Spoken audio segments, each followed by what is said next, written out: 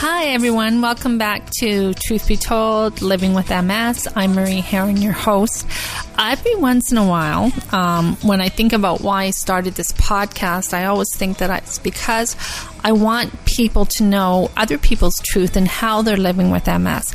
Imagine my surprise and pleasure when I picked up a copy of a book called Stumbling in Flats, A Funny Old Life with MS.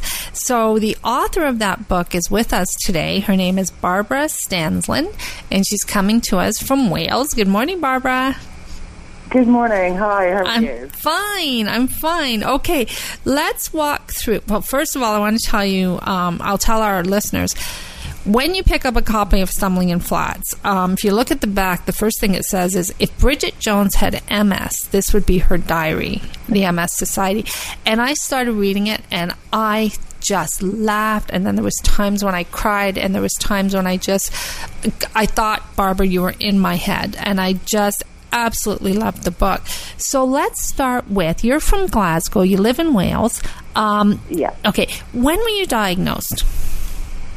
I had the first symptoms in 2011, but I was diagnosed in 2012. Okay. And so it took about 10 months. Yeah. It took about 10 months. And was there anyone in your family that had MS? Yeah, my father sadly died of complications from MS back in the late 70s. There was no medication, as you probably know, back then. Mm-hmm. So yeah, I kind of grew up knowing about MS. Right. So it was a bit of a shock when I was diagnosed. Yeah. Okay, and then when you read the book, I don't want to give away the plot, but you had lost your job, right? I had. I was sacked for the minute I was diagnosed. I was sacked from my job for having MS. Sacked means fired for all our Canadian listeners. I'm sorry. I know what you mean by sacked. You're giving your cards there. Yeah. So she was fired, people. Okay, so you were fired. Yeah. I was. Okay. It was very well. I was bullied in the lead up to it. And these guys were friends before. You know, I liked them. We all got on really well in the office. But as soon as I explained to them that I was going through this diagnosis process, I started to be bullied. It was horrific. Oh, that's a sin. Yeah, but it happens more than you think. No, I was going to say, I do know another listener who I've had on the show who is going through exactly the same thing right now, and it's absolutely heartbreaking, especially here in Canada, when the federal government has just made MS a human rights issue. And, you know, for employers to be doing this, it's just beyond the pale. It really is. Yeah. I mean, we have protection enshrined in law here in the UK, but you wouldn't think it sometimes. No, I know. It's so easy to get around it. I find that, you know, on paper, everything looks so civilized, right, that we have all these rights. But when it comes to somebody actually acting against you, then the onus is on you to find a lawyer. Yes. And then the onus is on you to pay that lawyer, and which makes absolutely no sense. And, of course, it brings on... And to prove as well. Yes. And in the case of the young girl that I'm talking about, the more stress adds on to the more time she's having to take off work. Absolutely. Yeah, you've hit the nail on the head.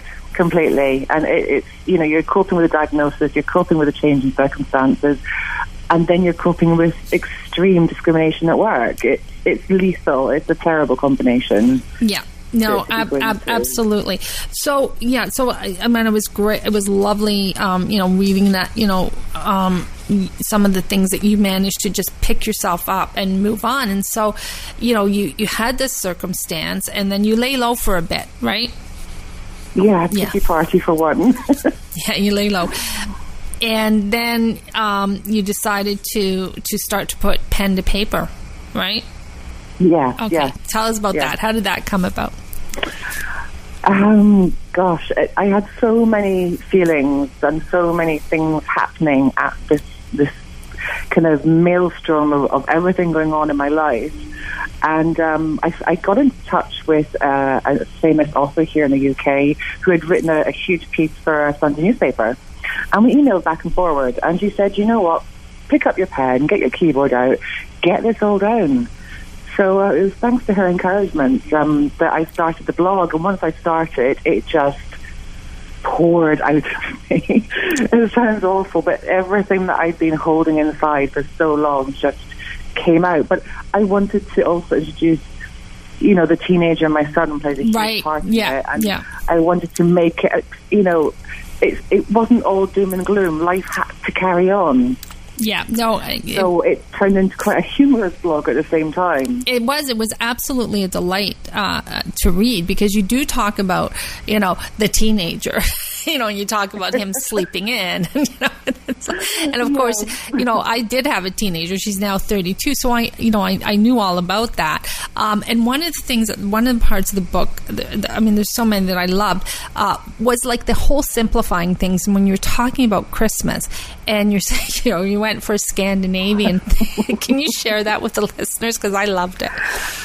Yeah, I just I used to do the whole, huge tree, lots of ornaments, lots of everything in my house. But that one year I was just so fatigued. I think I'd had a couple of rounds of steroids. And Scandi Chic was, Scandi Noir and Scandi Chic were huge at that point in the UK. And I went, right, let's going to have a Scandinavian Christmas. A tree with no ornaments, white lights, and maybe a wooden reindeer on the table. Yeah. And it worked. Yeah. Everyone thought I was really sophisticated. And it's funny because as I was reading it, when we got back from Iceland, I had got rid of all the Christmas stuff, and I said, okay, that's it. We're doing an Icelandic Christmas, because it was so sparse, and all I had to do was go and buy a few elves. Everything's grey. And pick some holly and ivy from the garden. Exactly. It's so simple and so effective. Yeah, like there used to be boxes and boxes of Christmas gifts. Now there's just like 2 bags. Absolutely works for me. I still do it, and I'm all like, I'm so Icelandic. Okay, the other thing. Well, I'm half Norwegian, so I think that influence has come in from it as well. Yeah. The other part I loved was when you were saying about. Oh, I loved this when you were saying about if you're sick, you don't have the right to, wear makeup, wear fancy clothes. And I love that because I'm going to kind of translate it into North American terms, where you said, unless you're buying at the dollar store, and whether your hair is greasy and you have no makeup on, you're not allowed to be sick, right? Yeah. And because it seems to be that if you don't look like that, you don't deserve anybody's sympathy for being sick. Mm-hmm. Do you want to talk a little bit about that? Yeah, it's actually, this whole idea in this blog post, and there's been several I've done about this, comes from I think it's a North American psychologist years ago, a sociologist, who said there's this thing called the sick role, and society will allow you to be ill if you look and act a certain way. And I never forgot that, and I had that reaction from people when I became ill with MS. They were like, well, yeah, we'll help you, but you look fine, or you just don't look ill enough for us to rally round. They didn't say that exactly, but that. No, but you can see it in their eyes, yeah. Yes, it was like, let us know when you get really ill. And I was hanging off the sofa, barely able to raise my head. Yeah. But I still didn't look that their particular idea of what it felt or it looked like to be ill. Which is, again, it does hark back to that view of disabled people. Unless you've got in a wheelchair or have a walking stick, you can't possibly be disabled. Right. No, I get that. And the other thing too, when you said, when people would say, I have MS, and they're like, well, at least it's not cancer. And it's like, well, hello. Oh yeah. I love that. I'm like, oh, for Christ's sake. I know. Yeah, I still get a lot of that. I know I'm lucky. I know it could be worse. I fully appreciate that, but it's bad for me in my situation. So it is something serious. If that makes sense. Yeah. No, I understand. And one of the things too that I so identified with was your intolerance for other people when not your intolerance. It's just, and I feel this way when people come up and they're like, oh, I'm so sick. And you're like, really? What's wrong? Oh, I have a cold. Can you talk about that, please? Because the way you write it, I'm not doing it justice. But it's so funny. Yeah, it was about my boss complaining about being ill, and I said it was a bit like, what's it? Your Porsche in the garage. It was one of my early blog posts, wasn't it? Yeah. And I would use the word intolerance, to be honest. I put my hand up. I was very intolerant, especially in the very beginning of my MS. I was perhaps not the best friend in the world. I just told her, shut up. You want to know what ill is? I'll show you ill. Yeah. I'm a lot nicer now, I have to say. Yeah, no. But yeah, and also when people tell you they're tired and they know how you feel, you're like, well, no, you do get tired, I'm sure, but you don't get clinical fatigue. Yeah, exactly. Oh, I get tired all the time. Well, no, you don't.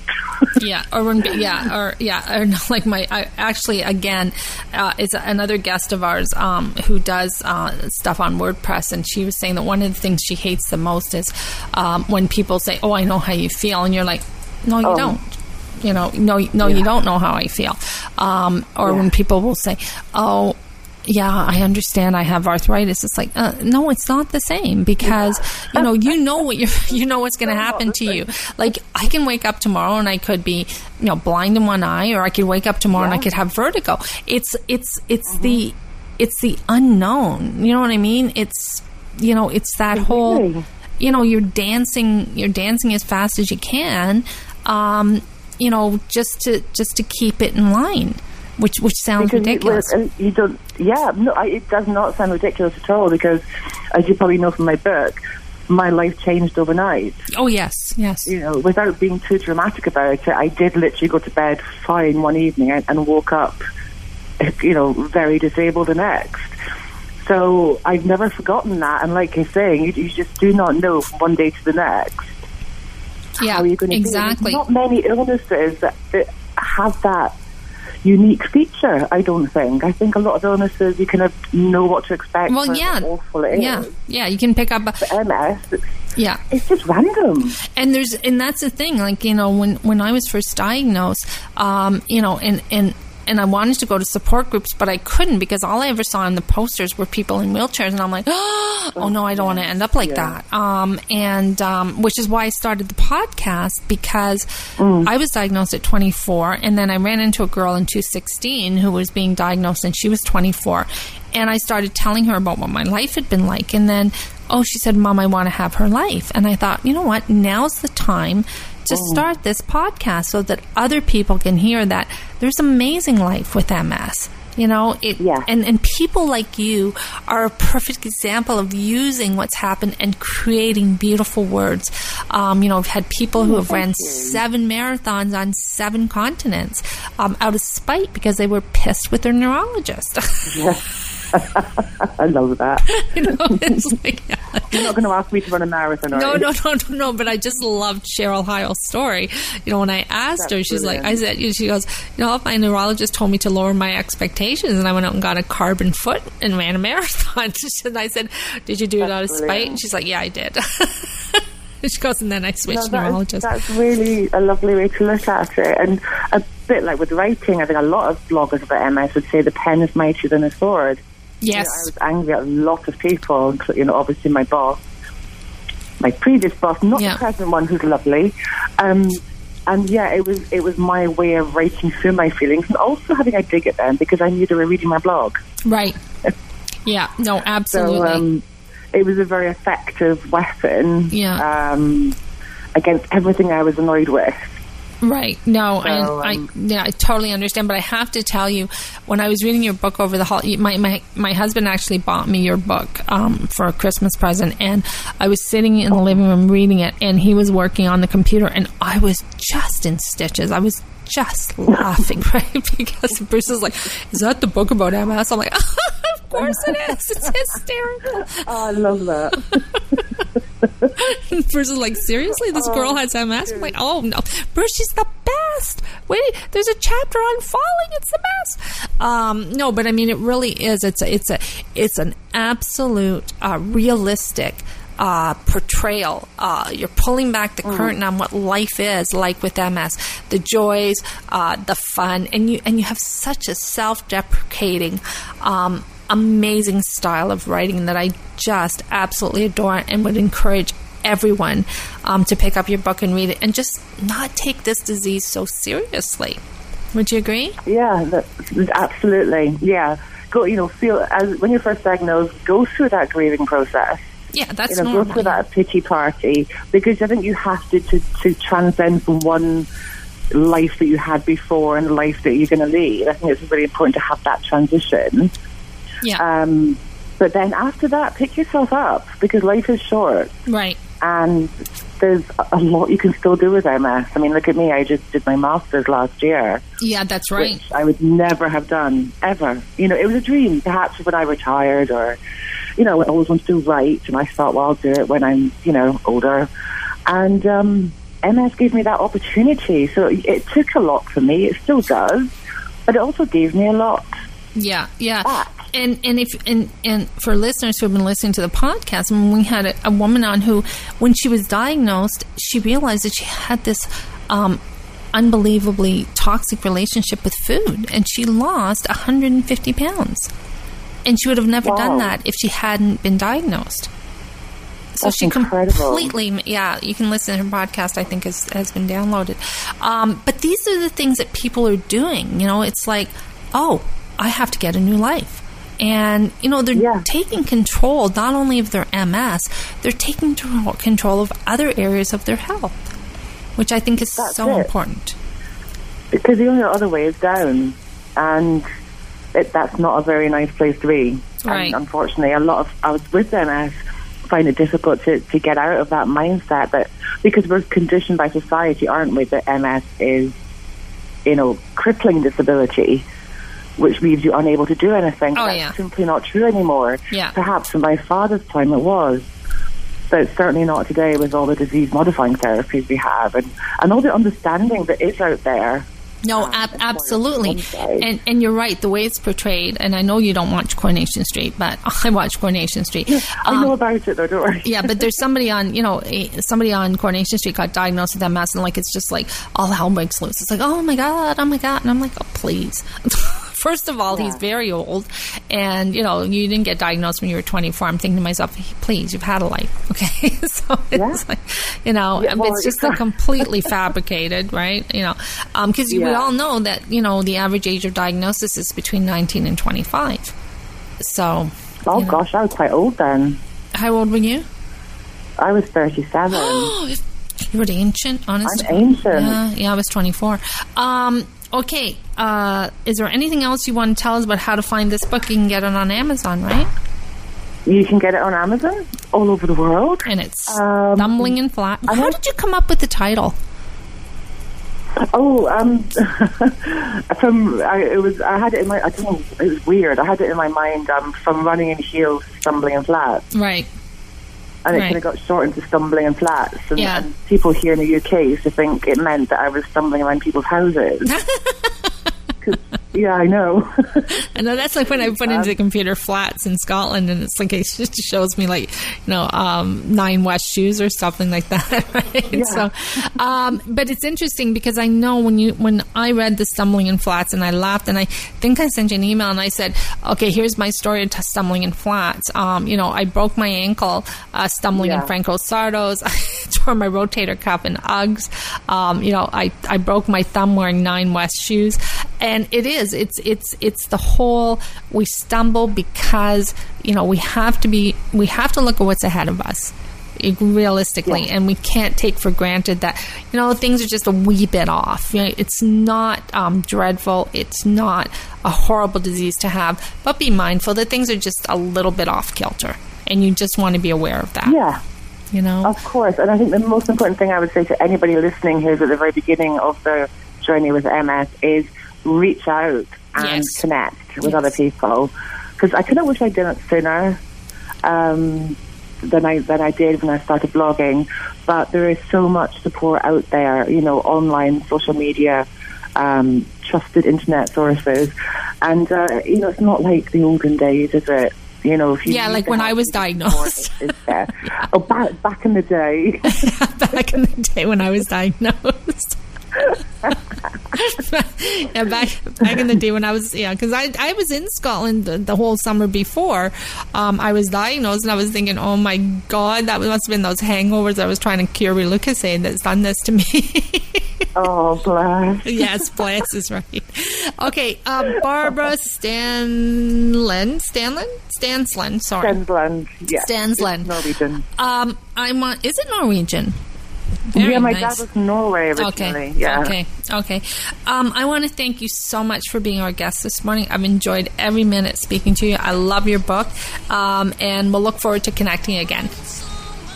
Thank you so much for having me on your show. All right. Thanks, Barbara. Talk soon. Right. All right. Bye. Take care. Bye. It keeps me standing still.